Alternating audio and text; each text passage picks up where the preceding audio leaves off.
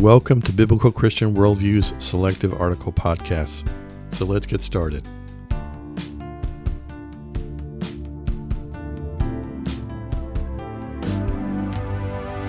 Today's podcast is entitled Free Will versus Predestination. It doesn't matter. I recently wrote a post in a podcast entitled Predestination is Not an Excuse, which was intended to challenge the notion that if God has already decided who will go to heaven and who will not, why should the Christian risk being rejected by sharing eternal truth on the matter? There's good reason. A response I received reflected an individual who falls into the theological camp of free will, or that man has been given the opportunity to make his or her own decision on accepting or rejecting God when confronted with that choice. Again, volumes of books and lectures have been filling libraries and classrooms on this subject well beyond this short post and podcast. Further, there are those who separate salvation from all other behaviors of man when offering their opinion on free will versus predestination. To be clear, my comments are exclusively related to where one will spend eternity, i.e. salvation, and not day-to-day decision-making. In my response to this commenter, I offered the following points worth remembering, I think. First, a few indefensible rhetorical questions that Christians don't ask. At the heart of predestination is the concept that mankind is not in control of his own eternal destiny, i.e. heaven versus hell.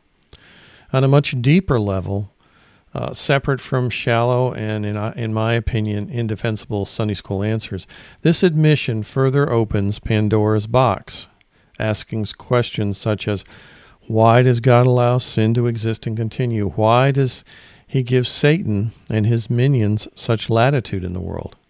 Why did God command the Israelites to kill off their enemies, men, women, and children? And why does God create man and then require us to have a personal relationship with him to avoid eternity in hell?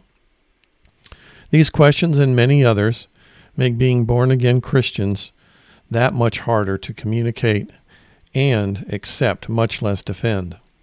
Ironically, these roadblocks tend to add credence to God's direct intervention in the salvation process and the belief that one comes to him by faith, not by logic.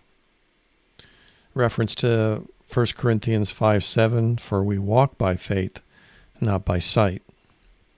My personal belief is that our salvation is a result of God drawing us, predestination, rather than sinful man initially seeking God.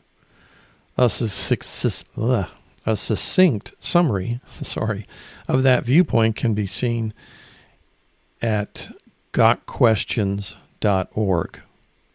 Verses such as Matthew 24:22, 2 Peter 1:10, Romans 8:33, Ephesians 1:11, and 1 Thessalonians 1:4, among others, supports this theological viewpoint.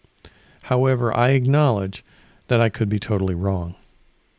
On the other side of the coin, the free will of man, of course, the controversy over predestination results from what would seem to be clear interpretations of certain scripture verses that suggest man's free will is at play in asking the Lord into one's heart. They could include John 1:12, John 3:16, Acts 16:31, Romans 10:9 can be interpreted that way, and Revelation 22:17. But don't miss the real point. In the end, it really should not matter from mankind's perspective whether one believes in predestination or free will as a basis for eternal salvation. Either for those who offer the good news, evangelists, or those who are listening to it, seekers, God knew from eternity past which way each of us will end up, just as he knows the number of hairs on our head, Luke 12:7. However, as we share the good news, and as others choose to listen to it, neither the speaker nor the listener needs to know if God is drawing one to his side, or if man is attracted to that peace that transcends all understanding on his own. Philippians 4:7. As biblical Christians, the greatest expression of God's love for the lost is to build relationships and share the good news with our neighbors in love. Luke 10:27. God bless you as you serve him today. Today's podcast article was brought to you by bcworldview.org, providing honest reporting and analysis on the intersection of contemporary issues and theology based on a biblical Christian worldview. May God bless you as you continue to walk through this life with our Savior and Lord.